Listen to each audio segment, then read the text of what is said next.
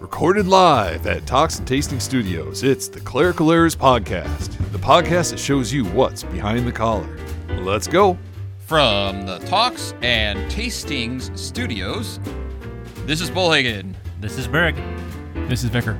And this is Peter in the studio once again. Woohoo! On a special day, Yeah, as we record this, it is my birthday. a quarter of Oh, a boy. century. Big 2-5. I got a text from my mom saying that she felt really old. Yeah. It's strange how sometimes it's your birthday, but, you know, we can make it all about us. That's right. It's the Bullhagen way. You know, I woke up today and this is the most. I don't want you to feel like you're not making a big enough deal of this, but this is probably the most mad birthday I've ever had. Where it's just like, before now I've been like, I woke up and it's like, oh, it's my birthday, and today I was just like, oh yeah, I mean, yeah, I guess today's my birthday, but it's just another day. Well, welcome. Oh, don't worry, it gets worse. Yeah, don't worry. As you get older, the birthday means a little less, unless you're me. I was gonna say, like, unless you make an effort to keep it that way, right? I imagine otherwise it starts off, being the highlight of your year, and then it just goes slowly down. And I'm hitting like the middle ground where I'm like just barely over zero, and it probably just gets worse and worse into even probably the negatives, I imagine. Yeah.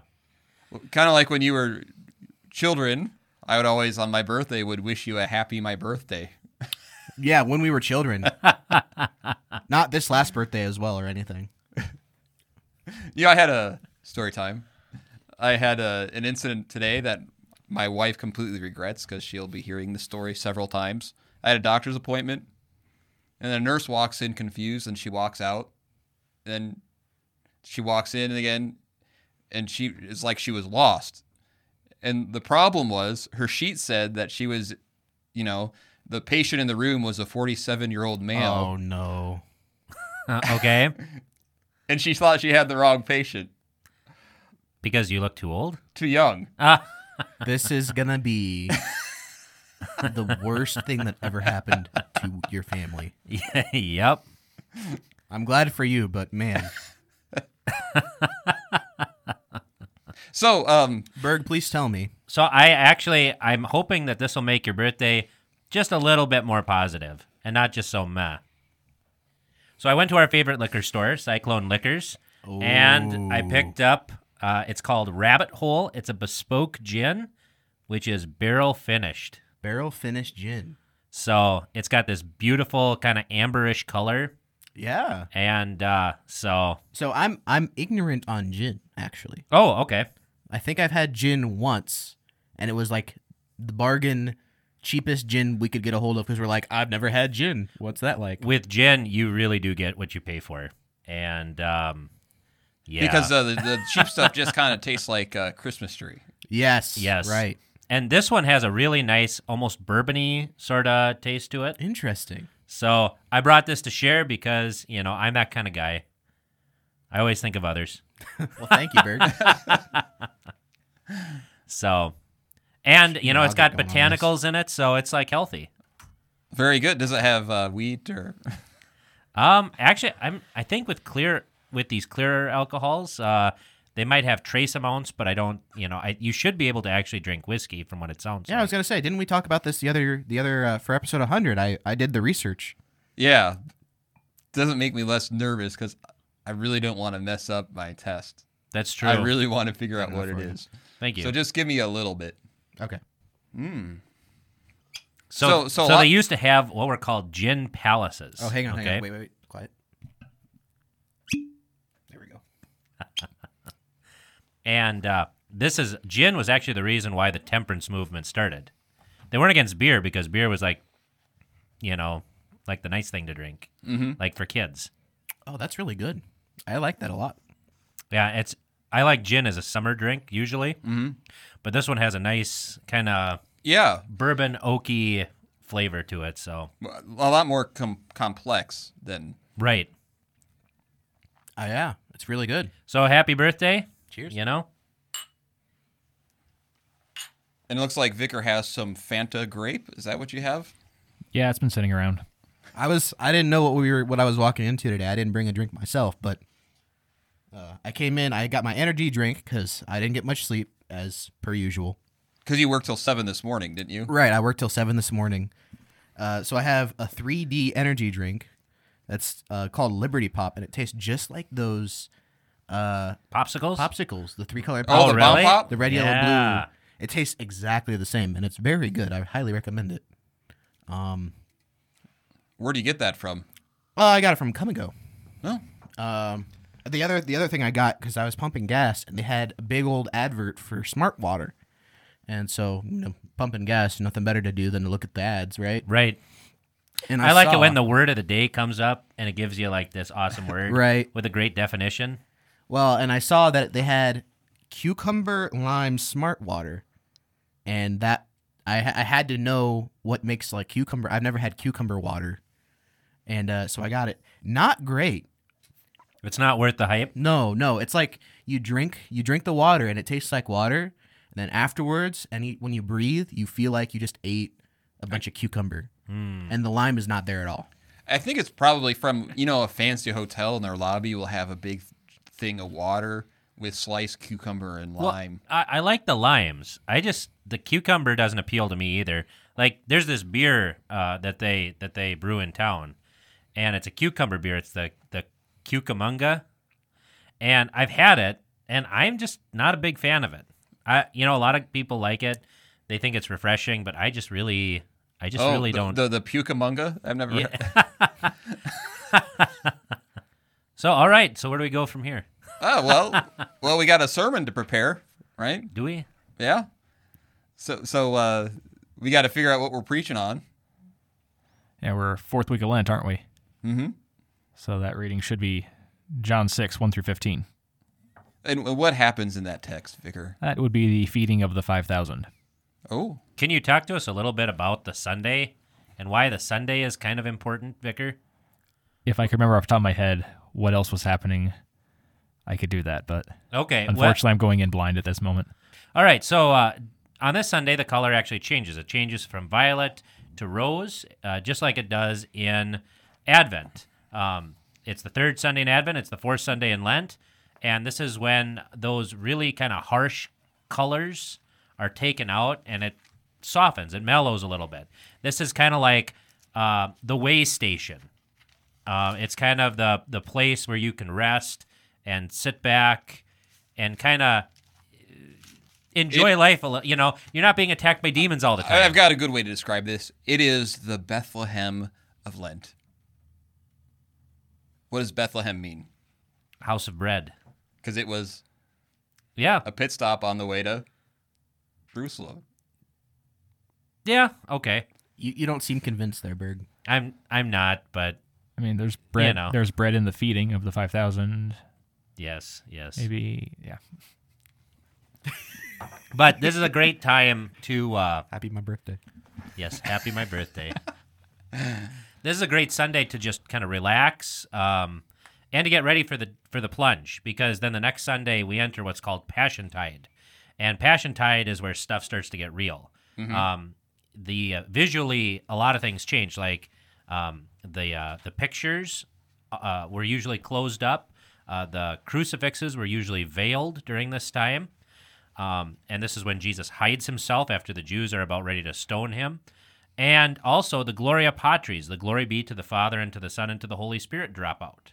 And so, like right after this Sunday, it's like stuff starts to get real. Like it goes from 0 to 60. And it goes from, the first Sunday of Lent, the temptations of Jesus, to both Sundays after that are talk of demons, demon possession, and the strong man and all that stuff, to the fighting of the devil. And then Right. And then Laetare, the 4th Sunday, is a great time to just kind of like catch your breath. It's like, and then you're back into it. And it gets really intense really quick. So this is like on those long interstate journeys where you see the sign last rest stop until however many 100 miles. Right. So if you're driving from Des Moines to Minneapolis, this is Dudley's.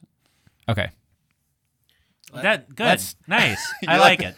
Just in case that's maybe too local of a joke. Can we think of, or not joke, but can we think of a better way to phrase that? I mean, I guess it's good. it works good enough for me, and I have no idea what we're talking about. Really? Yeah, I don't know what Dudley's is, but it's like I get the concept, so See? it works. Oh my See, this is what gosh. we're talking about, You're right? failing in your supervisor duties. Never been to Dudley's. Oh my gosh. Well, I suppose you can't like eat anything off the menu anymore. So. Right. Like I said, the concept works. Do you know the gas station on the turnoff of the interstate towards Latimer? Yes. That's Dudley's. Okay then. So Just like the gas station on the corner over there that has McDonald's attached to it, that's PDQ. No, it's changed now. Nah, that's PDQ. Okay. You can call it whatever you want. Right. That's still PDQ. all right. So So the corner north is where Skinny Patton used to live. Right, of Right. course. Skinny Patton's Corner. anyway, so we went meta for a bit, and now we should like focus on the text, right? So go for it. After this, Jesus went away to the other side of the Sea of Galilee, which is the Sea of Tiberias. And a large crowd was following him because they saw the signs that he was doing on the sick. Jesus went up on the mountain, and there he sat down with his disciples. Then the Passover, the feast of the Jews, was at hand. Lifting up his eyes then and seeing that a large crowd was coming toward him, Jesus said to Philip, "Where are we to buy bread so that these people may eat?" He said this to test him, for he himself knew what he would do. Philip answered him, 200 denarii would not buy enough bread for each of them to get a little.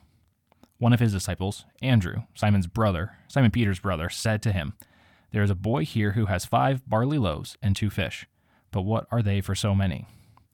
Jesus said, "Have the people sit down." Now there was much grass in the place, so the men sat down, about 5,000 in number. Jesus then took the loaves, and when he had given thanks, he distributed them to those who were seated. So also the fish, as much as they wanted. And when they had eaten their fill, he told his disciples, "Gather up the leftover fragments, that nothing may be lost." So they gathered them up and filled 12 baskets with fragments from the 5 barley loaves left by those who had eaten. And when the people saw the sign that he had done, they said, "This is indeed the prophet who is to come into the world." Perceiving then that they were about to come and take him by force to make him king, Jesus withdrew again to the mountain by himself. So the reason why this is in Lent probably is the timing of it too, right? Passover, making his way towards Jerusalem. Wouldn't you say, Berg? Yeah, sounds good. So he I got a lot of work to do. Well, like we've been saying the past few episodes, we're pretty far ahead because we're worried about keeping up in Lent. So we are recording this quite in advance. Yes. So why would Passover, Lent, all that? Why does that even matter? Because Jesus is the Passover the Lamb of God who takes away the sin of the world. Yeah, well, what's the Passover for the people who might not? The Passover is a reference, Vicar. That would be back. Yeah. I know what it is, Can we play hot potato? but that's with a this? Vicar question. Yeah, and actually, That's a Vicar I'm question. actually perfectly happy with that because in confirmation we were just going through the plagues with Egypt, so yeah, it's a little bit fresh in the mind. The 11th plague was a plague of vicars. It was the worst. So the people of Israel had been in Egypt for 450 years, if I remember correctly off the top of my head, and they cried out to God to be taken away, taken to their own homeland as He promised. This is the story with Moses coming to tell Pharaoh, "Let my people go." Pharaoh refuses, and then there's that Congo line of plagues and I lost the right word, but Congo line? yeah, Congo. Oh, what's the word? At least we got the name of the I know the it's podcast, the Congo Line Yeah. of Line Plagues. plagues. Yeah. embarrassment is maybe the right word, but oh well. It culminates with the 10th plague, the plague of the firstborn. So every firstborn male, both man and beast, died. Before this happens, though, God commands Israel, every person to take a lamb and then to slaughter it at twilight. They were to eat the lamb after roasting it, but the blood of that lamb would be painted on their door frames. That way the angel of death would pass over their house. Very eerie scene, by the way, in the 10 Commandments, isn't it? Yeah, it is. And what month was this? Do you want the Jewish one or the one that we're used to? it's supposed to give be- the Jewish one and if I remember right, it's was it Nisan? Yep. And it's the first. It'd end up being the first month of their year. Yeah, is how it it was works the out. first month of their religious calendar. Yeah. Because those two actually ended up changing at some point. Yeah, And by the way, it was based on the lunar calendar, yeah. Yes. Which is why it floats around a little bit. which is why Easter floats around Yeah. a little bit. And some years like this year, it's earlier in the calendar year than in other years. Because it's the first Sunday after the first full moon after the vernal equinox. Yeah. Now that's a vicar question, right? I could have got 2/3 of that easily off the top of my head. I'll admit, it's the vernal equinox would have escaped me. And so Jesus then, and God commanded the children of Israel to every year to celebrate the Passover. He says, isn't that's the one thing I love about the Old Testament, God commanding feasts. I know, isn't it awesome? I had just read a book on leisure, or leisure, however you want to pronounce it. And it really is like only religious people can actually have true leisure. Otherwise, it just becomes idleness. Because the thing is with these feasts that God commands, like you stop doing your physical work, but it's not like you're idle. You're not just doing nothing. You are celebrating on the one hand, but you're also receiving God's word. And very physical. I mean, this is way different Teaching. than, like staying home and watching Netflix. Yeah. You know? Yeah, and it's very physical teaching, with the Passover. Why are we eating unleavened bread? Why are we eating the lamb with bitter herbs? You mean there's like pedagogy in Yeah. doing stuff? Yeah, and which What? why which isn't that different than why are we wearing robes? I mean, why, for all of the what do you want to call them? Introverted people out there, they probably would like the virtual feasts. I wonder if that's a thing. If- Go on. Well, then you could just have your little avatar and go and party without really partying. So It you're was actually a joke, but you're saying that we should have a monopoly between something like DoorDash and Zoom. So, yes, or Sims. You know what? That gives me a fantastic idea. So today's my birthday. My friends can't get on. We have differing schedules, so we have Sundays planned for my birthday celebration, and we're gonna do it online. And we're just gonna sip on our respective drinks and have fun playing games. But that gives me a great idea. What if we just all order the same thing from DoorDash Hey, and eat it at the same time, nice. and we can have our virtual feast? Now, I was kidding because there's some crazy virtual stuff out there. But the nice thing is, like, I tell you what, it is better when you're here in person Oh yeah, rather no doubt. than, and so. It's but- just hard for me to get here with my work schedule. Right, yeah. I wish I could be here every time. No, because it's nice to be. That was the hardest thing when we had to try record those episodes in our own homes, and my internet didn't work very well, so I didn't know That's right. what you were saying half the time. So Well, and you know what? Somebody talked to me and they said, we should really, because Bert has to drive a long ways to get here too, right, and they told me, Bert should get a microphone like you do and record from home. And I said, for a host like that doesn't work. right. It really doesn't work. As the producer who just jumps in and keeps you guys on track, or derails you depending on my mood. It doesn't matter too much if I'm a second delayed. I can just cut you guys off and say, hey, what was that? What if you're a host? It's hard. You can't bounce off people unless you're in the same room nearly as well. Right. And can you just the room is diminished with Bert not being here. It really is the energy. Yeah. It's just not the same. I wish you could have been here. I don't know how we would have recorded with 5 people and 4 microphones. We probably would have had to share again. But surround sound. We're still working on that. no, are we at this point? We tried again. I showed up half an hour early. I'm not giving up.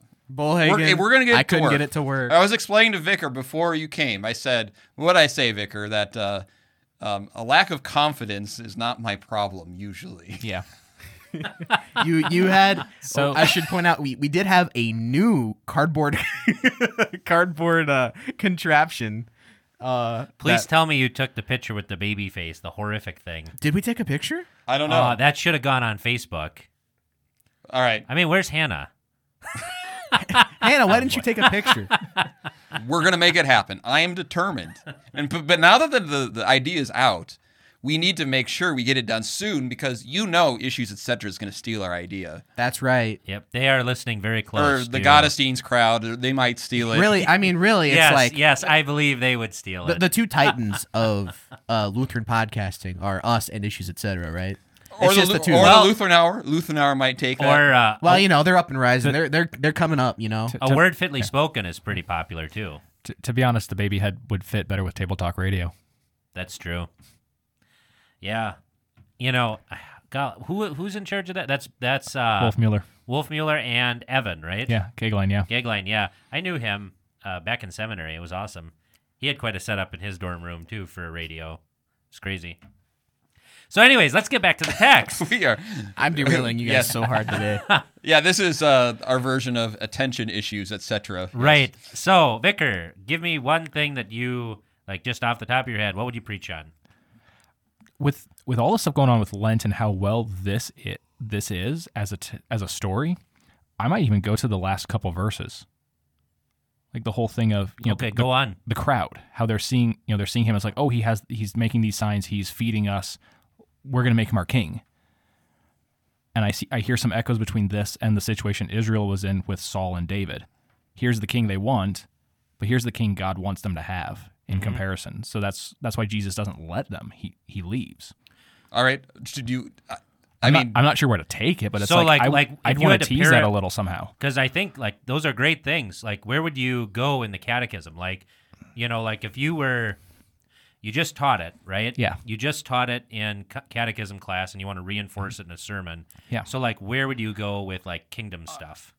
Like... With this, I could see pretty easily connecting with, fourth commandment, Okay, honor your father and your mother. right? Okay. Because we've got authorities here. Mm-hmm. But I could see it also with fourth petition of the Lord's Prayer, the "Give us this day our daily bread." Right. How is He providing for us? And Or Are thy we- kingdom come. yeah, and are we allowing that provision to become almost our idol?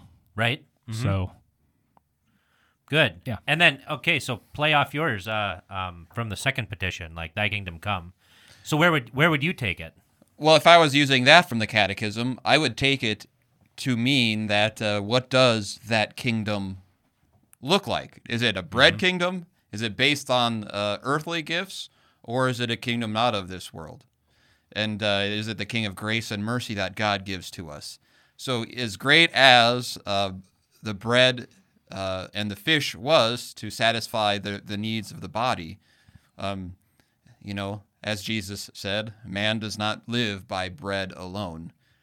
And along that, when we think of the kind of king he is and the kind of kingdom he brings, he's headed to Jerusalem to die. And who wants a king like that? So even as he shows that he is the God of creation, the God who sustains us, who gives us a kingdom, he is a God who also suffers and dies to give us that kingdom. So how about you? I think, I don't know. There are so many ways to go with this text. Like, if you take it within the context of Should the we do a chap- top 12? Yeah, Maybe not. maybe not. Have you listened to that episode, by the way? I have not listened to the whole thing, no.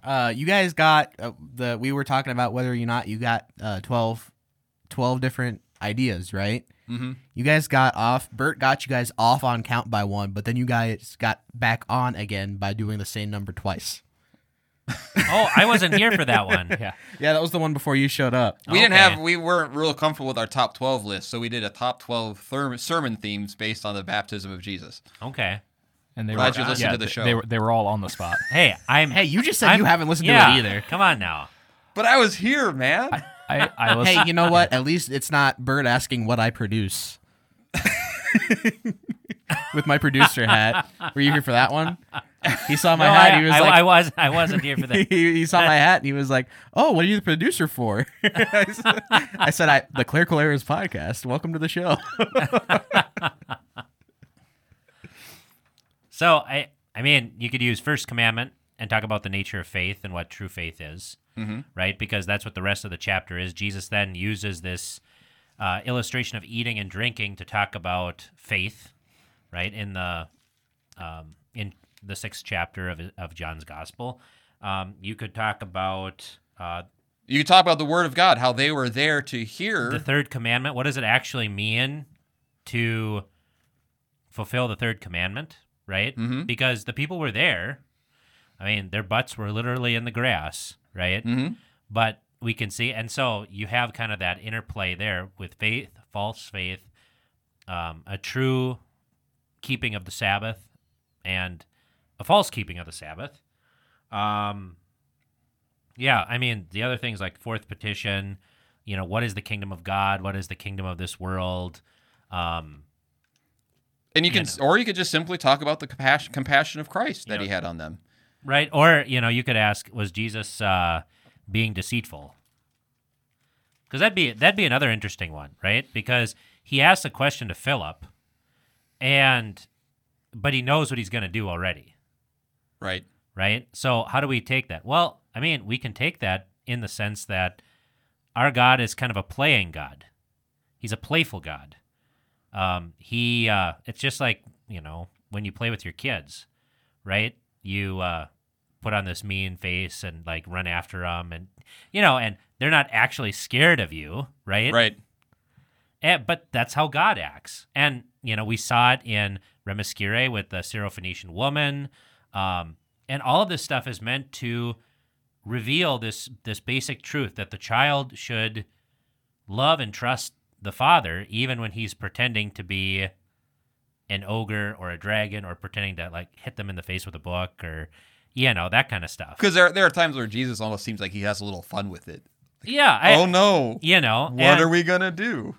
Luther tells a story about when he was, because what they did for scholarships was they would go door to door and they would sing, kind of like Christmas caroling, or like Halloween, but they did it all year round, and they're out at the edge of town, and they Vicar, go to by the way, you would need 3 jobs to pay. Or just beg for a lot of figgy pudding. But actually, the songs that go with Halloween are really kind of cool. I don't know if you guys have ever heard them. Like, a soul cake. Please, good master, a soul cake. An apple, a pear, a plum, or a cherry. Anything good to make us merry. 1 for Peter, 2 for Paul. 3 for him who made us all. Man, why do I have to get 1? That's dumb. So, I want more than 1. But anyway, so they would go door to door, and they went to the edge of town to the butcher's house. And the butcher came out with this big booming voice and a knife in the other hand. And he's like, "Oh, I've got something for you, you young rascals." And they got scared and they ran away. But in the other hand, they didn't notice that he had sausages that he was going to give them, And in the same way, I mean, our God is a playful God, right? He plays with us like a loving father plays with his children. And all of these things are meant to excite and to strengthen faith. Just like the feasts that we talked about earlier. Yeah. The way they were beautiful object lessons. Now, only in just the opposite way. Right. Because it's manifestly untrue, right? That your dad isn't going to beat you or leave you tied to a tree or, that kind of stuff. Or maybe he would, Peter. I don't know. Let me drop one on you. Is that a sin? To tie your kids to a tree? Well, to intentionally deceive. Well, is it intentionally? Well, it is. It is intentional in the sense that it's done, right? But everybody knows it's a lie. And Luther actually argues in his Galatians commentary that it's not a sin because it's done to actually really manifest the truth that we should love God more than the appearances. So, for example, when God wrestles with Jacob, right? Or when Jesus seems to be going farther after the resurrection. There are so many cases of this in the scriptures, right? But it's done in such a way that that everybody's kind of in on the ruse, hopefully. I actually have preached this way before, where there might be something where I know everyone would pretty much agree with. And so I had started the sermon with about 3 or 4 minutes of preaching that and saying, oh, wouldn't it be great if this or that or that? And then I said, by the way, what I just said, that's all wrong. Yeah. Where, but you think, well, it's heavy. You preach something wrong from the pulpit. No, actually, I was building up in them their own thoughts, and then I was dashing it against the stone. Right. Jesus does this with the parables, right? Mm-hmm. And the other thing, too, is like, I mean, most movies, right, they are intentionally deceiving, right? We watch all these stories about people who never existed doing things that never happened, right? But everybody knows that it's a movie. Right. Well, just like every kid knows that when his dad roars and chases him, that it's fun, an right? example would be, like, I can say to children in the congregation, I can say to them, get away from me, I don't like children. And they're like, ha, ha, ha, ha. Yeah. Right? And then Vicar could go up to the same kids, get away from me, I don't like children. They'll go, ah. Yeah. Vicar, don't do that. Yeah, I'm not going to do that at all. Or like when I tease my nieces and nephews and say, oh, well, it's time for birthday spankings, even when it's not their birthday. And like they get, and it's all pretend. Like they know it's all a joke. Man, we're all over right? the place today. But I mean, all this is theologically true, right? Like God isn't just some boring teacher who just teaches us straightforward, right? He's actually teaching his disciples here, what does it mean to actually trust in him, right? He asks Philip the question because he wants him to say, I don't know, but you do, right? Mm-hmm. And so he has him actually struggle with it. And we all know that, right? The things that we learn the best are the things that we actually struggle with and internalize. Even though Jesus seems to be running contrary, right? The only sort of intentional deceiving that is actually sinful, right, is the kind that is meant to harm or hurt, right, or destroy. Well, some would say the cross itself was an intentional deceiving of the devil. Yeah, I mean, because they didn't know that it was the Lord. Otherwise, they wouldn't have crucified the Lord of glory, right, from 2 Corinthians. Because there's some theories that the devil didn't understand that Jesus actually was going to die. Right. Or that if he died, the game was up and it was over, right? Mm-hmm. Kind of like a fish on the hook. So I'm going to attempt another gotcha moment then. Okay. If deceit is only a sin if it is harmful, is a white lie a sin? I guess I would ask what the occasion is, right? Sure. I mean, you kind of have to know. See, that's the problem with blanket questions is that you get blanket answers, So, for example, honey, do you like my new haircut? I know I've not been married that long, but I think Let's cut. Say something else. Yeah, because the only way Your to wife just recently got a haircut. because the only way to respond to Try again. that question is with No. is with Admiral Akbar. I'm not worried about that. well because if I'm pretty confident, Peter.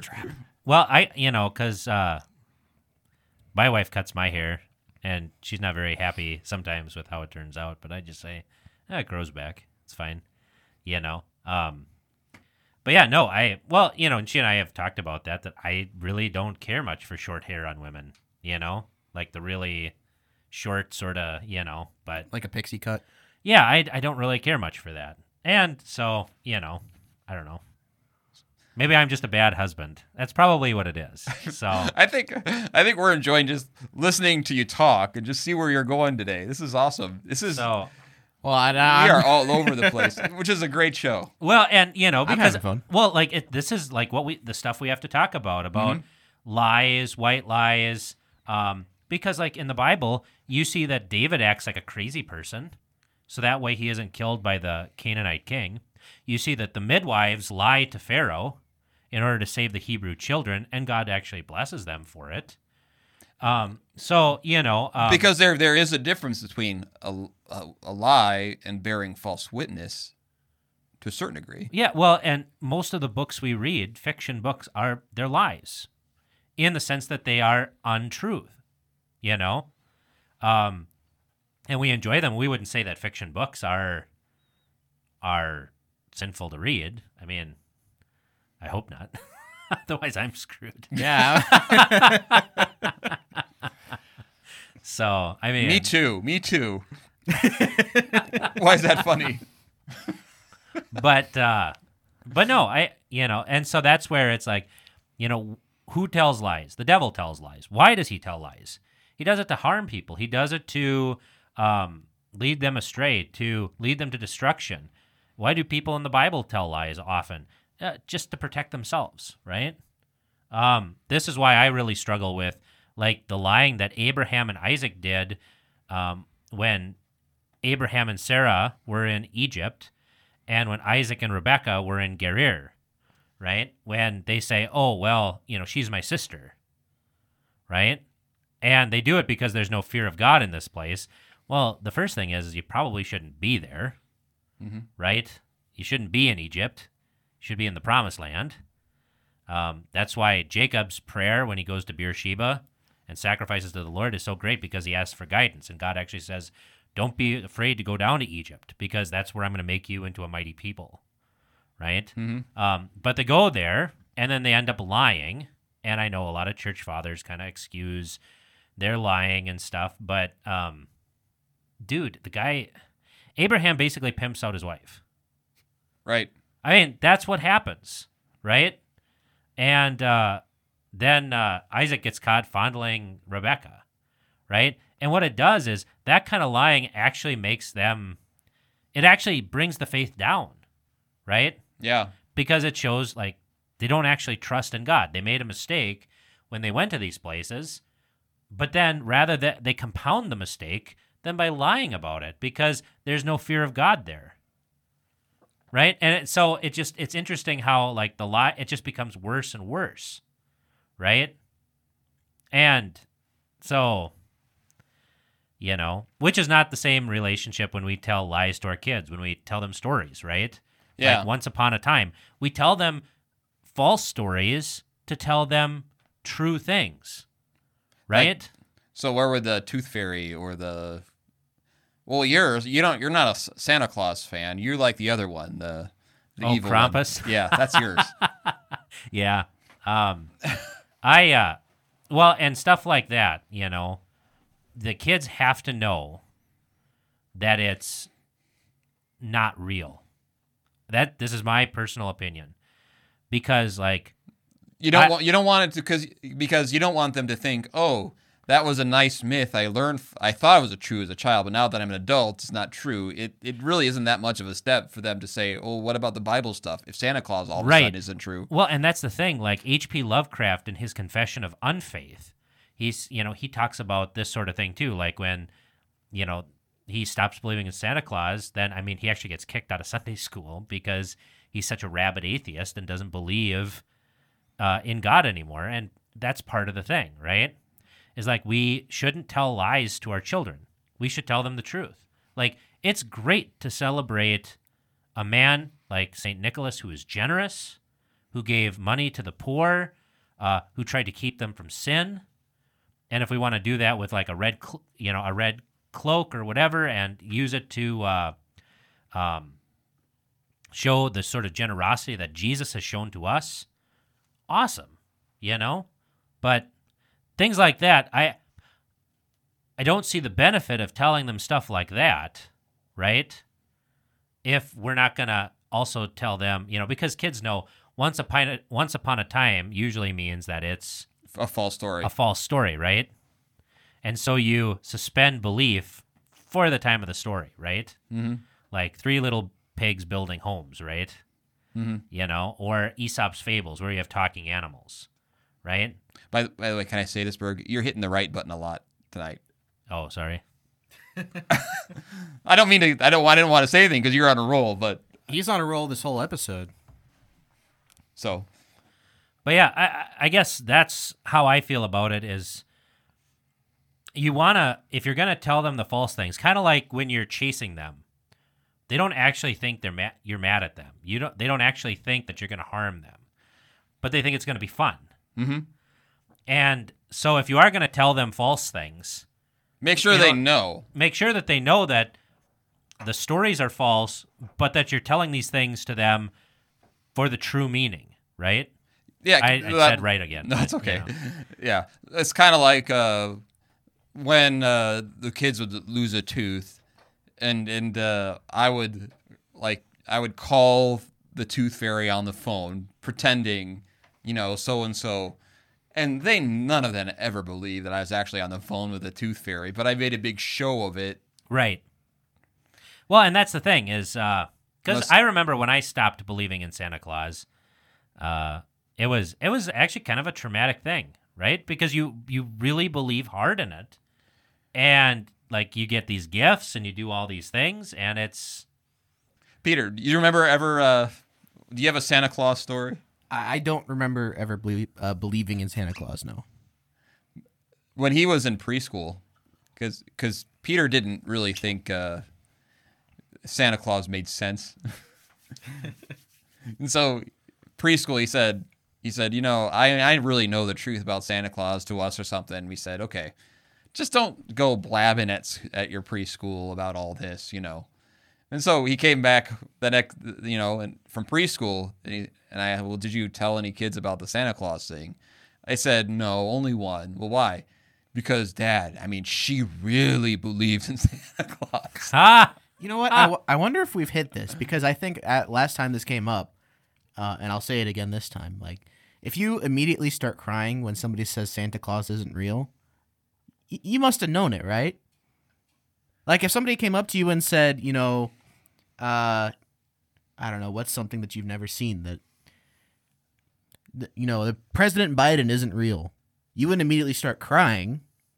No, the thing is I think one of the adults was angry at me, and so then they said, yeah, it was all, Santa Claus was all fake. So it's like an authority figure, basically, like. Kind of like when someone starts dating. Here's the truth. Yeah. So, like. I thought your haircut was stupid. Because, like, if another kid would have said it, I'd be like, well, you're dumb. Obviously, he's real. I get presents under the tree. So that's the whole thing, right? We should teach things that are... And I can understand why you're upset, because on top of that, like, freshman year of high school is really difficult anyways. Thanks, man. So, all right. So, we are going to move on to The Book Was Better. Peter, you're in studio, so please play the intro. You got it. Something that Bull Hagen would never say because he never actually reads books. Nah, the book was better. It's time for The Book Was Better. Poor Bullhagen. All right, so I got the idea for this. I was in what's that bookstore down in Ames? It looks like it's by a Best Buy. BAM or oh yeah, BAM, I think is what it's called. And they had all these books up, that were going to be made into movies. Interesting. You're probably the first person I've ever met that has gone into that store. I've been in there probably half a dozen times. It's been awesome. Do you end up at Ames a lot? Not as often as maybe I'd like to end up there, but interesting. So I like Ames. Me too. So I actually, because I heard that they were going to make Isaac Asimov's The Foundation into a movie. And so I thought, hey, it'd be a great chance to reread some of the golden age of science fiction. 50s, 60s. This stuff was pretty rad. Influenced. Because it was a time where boundless possibilities. We had atomic energy and space travel, and the world looked tough, but optimism, that sort of thing. Yeah, just kind of what we're going through now, an explosion of... all of that was kind of distilled down by Gene Roddenberry into Star Trek. Because if you watch the original series... I read the book. I haven't actually seen the... Oh, man. You're missing out. So... that was a lie that was meant to express a truth. So you all know it. So give us a summary of this book that you have without spoiling it, if they're going to make it a movie. So, this is set during the days of the Galactic Empire. There's this man, his name is Harry Seldon, and he comes up with this theory called psychohistory. And it measures mathematically large groups of people. And the more people you have and the longer period of time you have, the more accurate you can be on how these vast groups will interact with one another historically. And the thing is that he knows that the Galactic Empire is dying and that there's going to be a 36,000-year dark age before a new Galactic Empire will rise. And he has created two foundations in order to make that 36,000 years into a mere 1,000 years. And so the book is all about all of the struggles that this new empire, that this new foundation is struggling through in order to become the new Galactic Empire. So it was based heavily on Gibbon's Decline and Fall of the Roman Empire. Mm-hmm. And so this is like the deep state for the Galactic Empire. in a sense, and there's actually a trial at the beginning of the book because they are saying, oh man, these guys are just radicals and they're trying to overthrow it, right? But they're not. They're actually like, this is scientifically proven. This is going to happen. So deal with it, right? And no one can stop it. The book isn't or the movie has been released. I think it's in production now. But you're just assuming that the book will be better. Oh, I know the book will be better. I imagine there's a lot of politics involved, and it'd be really hard for that to translate to the screen. See, like if they would have made this movie back in the 50s and 60s when speech making was awesome, like think back to like the Ten Commandments, for example, and think of the speeches there. It's great, but now it's all explosions and. What about Independence Day? The speech given at Independence Day. Best speech in a movie ever, all time. All right, we need to. Okay, what are the best speeches in a movie? Okay, so can we play it or? Sure, we can play it. Why not? Yeah, we just played it for Berg. What did you think, Berg? There were some nice rhetorical flourishes in it. I liked how he rhymed night and. Yeah, he vanished into the night, and then what was the line before that? We will not go quietly into the night. So there was some rhyming going on there. I would have chosen extinction rather than annihilation. He didn't really tie independence into the right to exist, which could have been a little bit better. A lot of loose ends in your mind. And, I mean, let's just be honest. They probably didn't sign the Declaration of Independence on the July 4th. So, you know. You heard it here first. July 3rd is Independence Day. Make sure you tell your employers. So, just take the whole week. So, back to your book. So, there's a lot of cool stuff in the book that we can talk about. One of them, I thought, was the relationship between science and religion.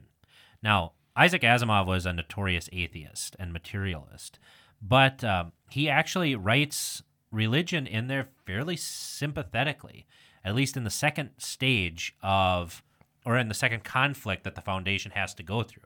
See, they are surrounded by these barbarian kingdoms that had split off from the Galactic Empire.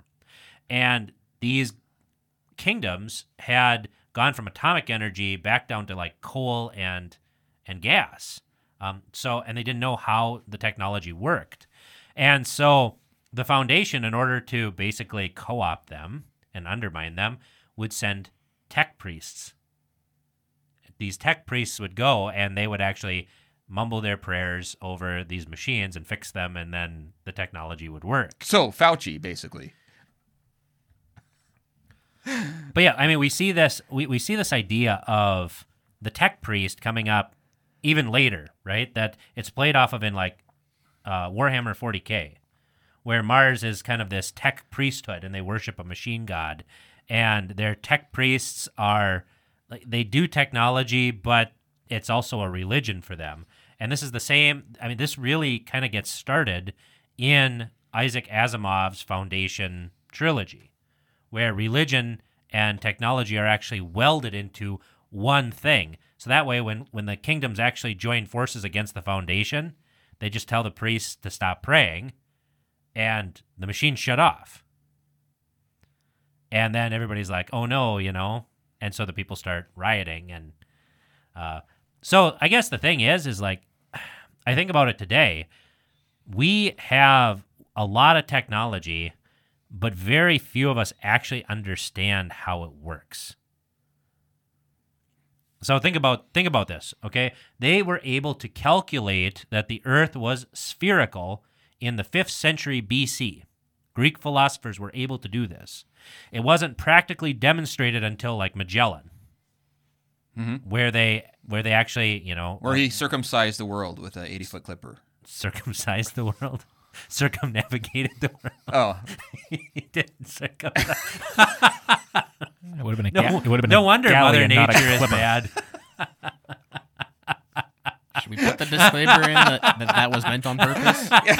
Yeah, that was a purposeful lie. Purposeful lie. There's the alternate title. Circumcising the world. With an 80-foot clipper. Oh, for terrible. But anyway, so the Greeks were able to do this back in the 5th century, but it is amazing how a new flat Earth movement is really growing in the United States. Even they've even had conventions, and I don't know about you guys, but I couldn't actually prove to them using mathematics or the curvature of the Earth. I couldn't actually prove to them that the world was round. Well, you can the best for it's getting a little off topic, but the best I've ever seen on that is they did a documentary where they had a couple of flat earthers who very trusted each other, and one stood on the shore of a lake with a laser pointer pointing directly level, and then they sailed a boat out on the lake, and the other flat earthers saw that the laser on the hull got higher and higher as they went away. Okay. Because of the curvature of the Earth. And his brain kind of 404 blue screen, and he was like, oh, look at that, huh? Ah, And was like trying to figure out, how can I explain this one away? right. And I mean, it is interesting, right, though? There are so many things that we take for granted and that we use on a daily basis that think of like what our great-grandparents used to know. Even things They like knew- food. They knew when to plant things. They knew when to, how to build homes. They knew how to take care of themselves. They knew how to slaughter their own animals. And I mean, really, there are a lot of skills that we just simply do not have.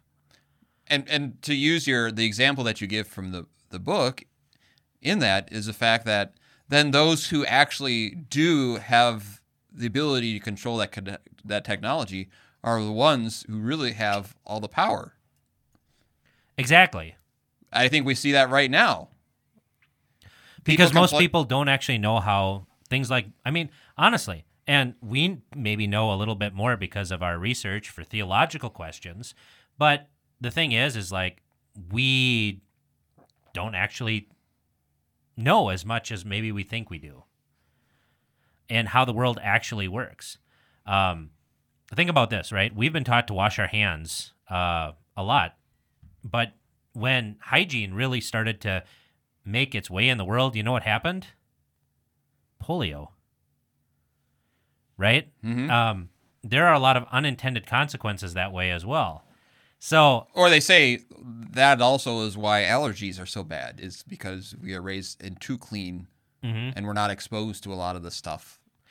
and so it's interesting, this sort of idea, and we've experienced it now, I think, with the pandemic and with a lot of things, that technology, science has become kind of a religion unto itself.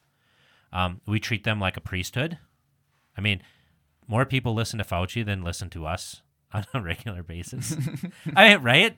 Mm-hmm. Really? I mean, we probably have 150 dedicated listeners, probably. Mm-hmm.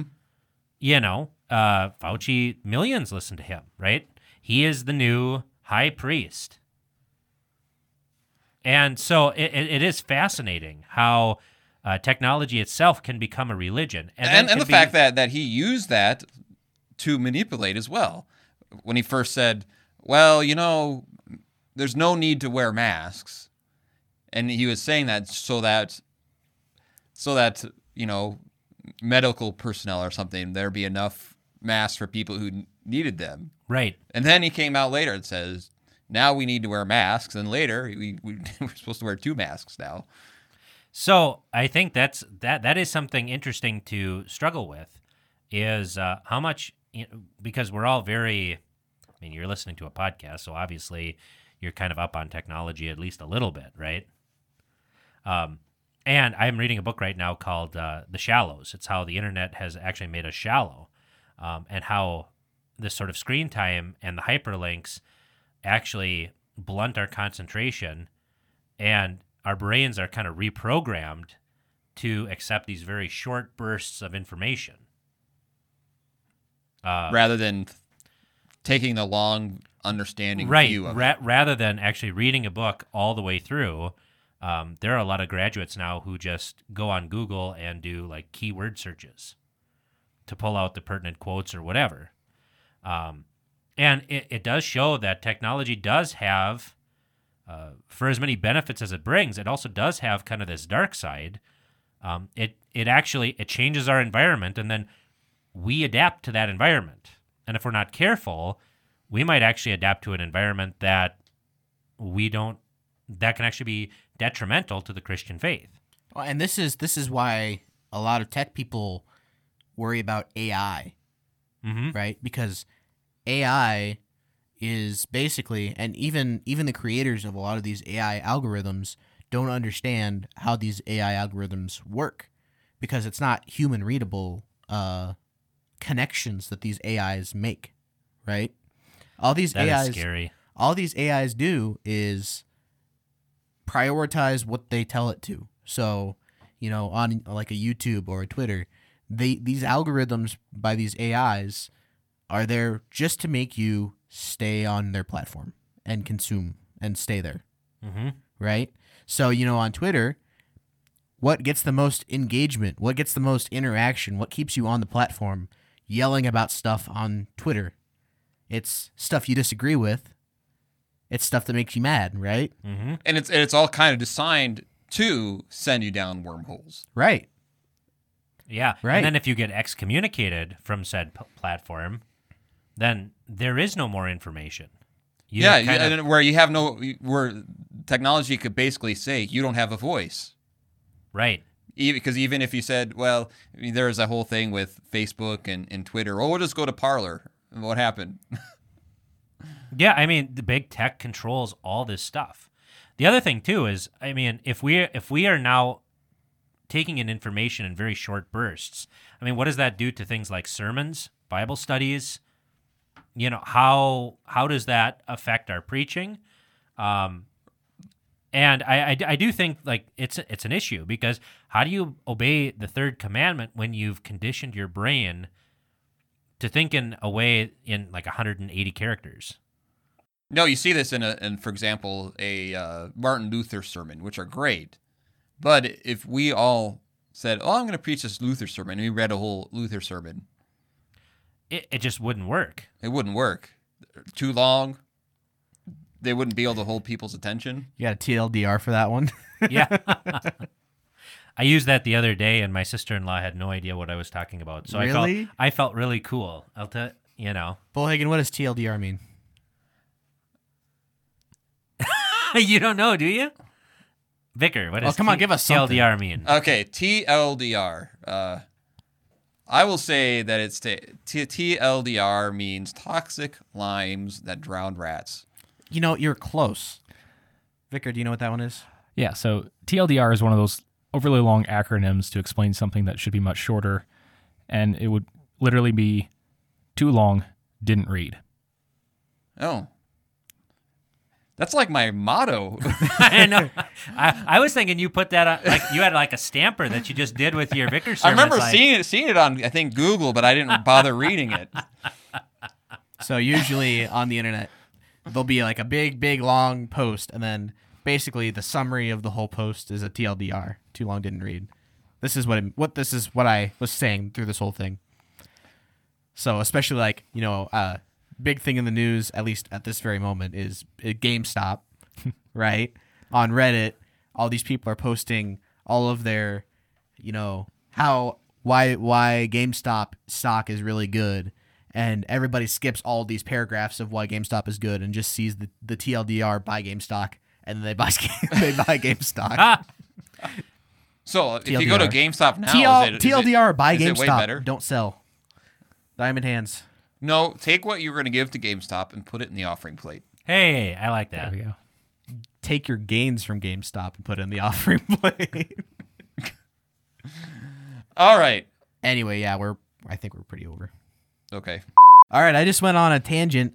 You heard the beep here. I just went on a tangent on GameStop for like 10 minutes. We'll put that on the Patreon. So if you're a patron, you can hear me rant about GameStop for 10 minutes. And it's pretty amazing. It is. I'm not even sure I was 100% right, but you can hear my rendition of GameStop. Well, that brings us to the conclusion of our weird. This is probably one of the weirdest episodes. One of the we've most done. amazing episodes we've ever done. Yeah. Sorry, every time I show up, I tend to We need to derail. bring more. See, rabbit hole, right? Rabbit hole. Like, that's the name of this gen, is rabbit hole. That is what we've been doing this whole time.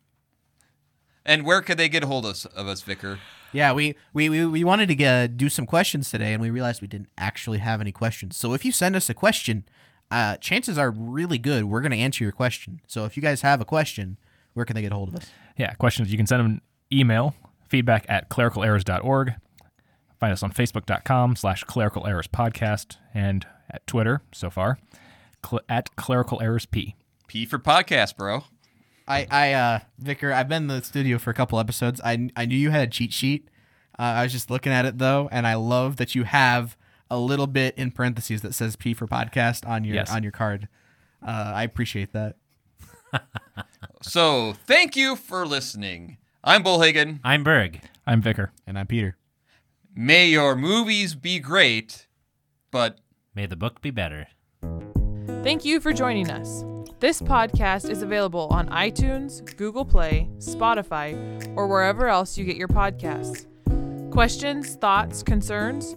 You can contact us on Facebook at facebook.com/clericalerrorspodcast, on Twitter at clericalerrorsp for podcast, or email us at feedback@clericalerrors.org. Thanks for listening to Clerical Errors. See you next time.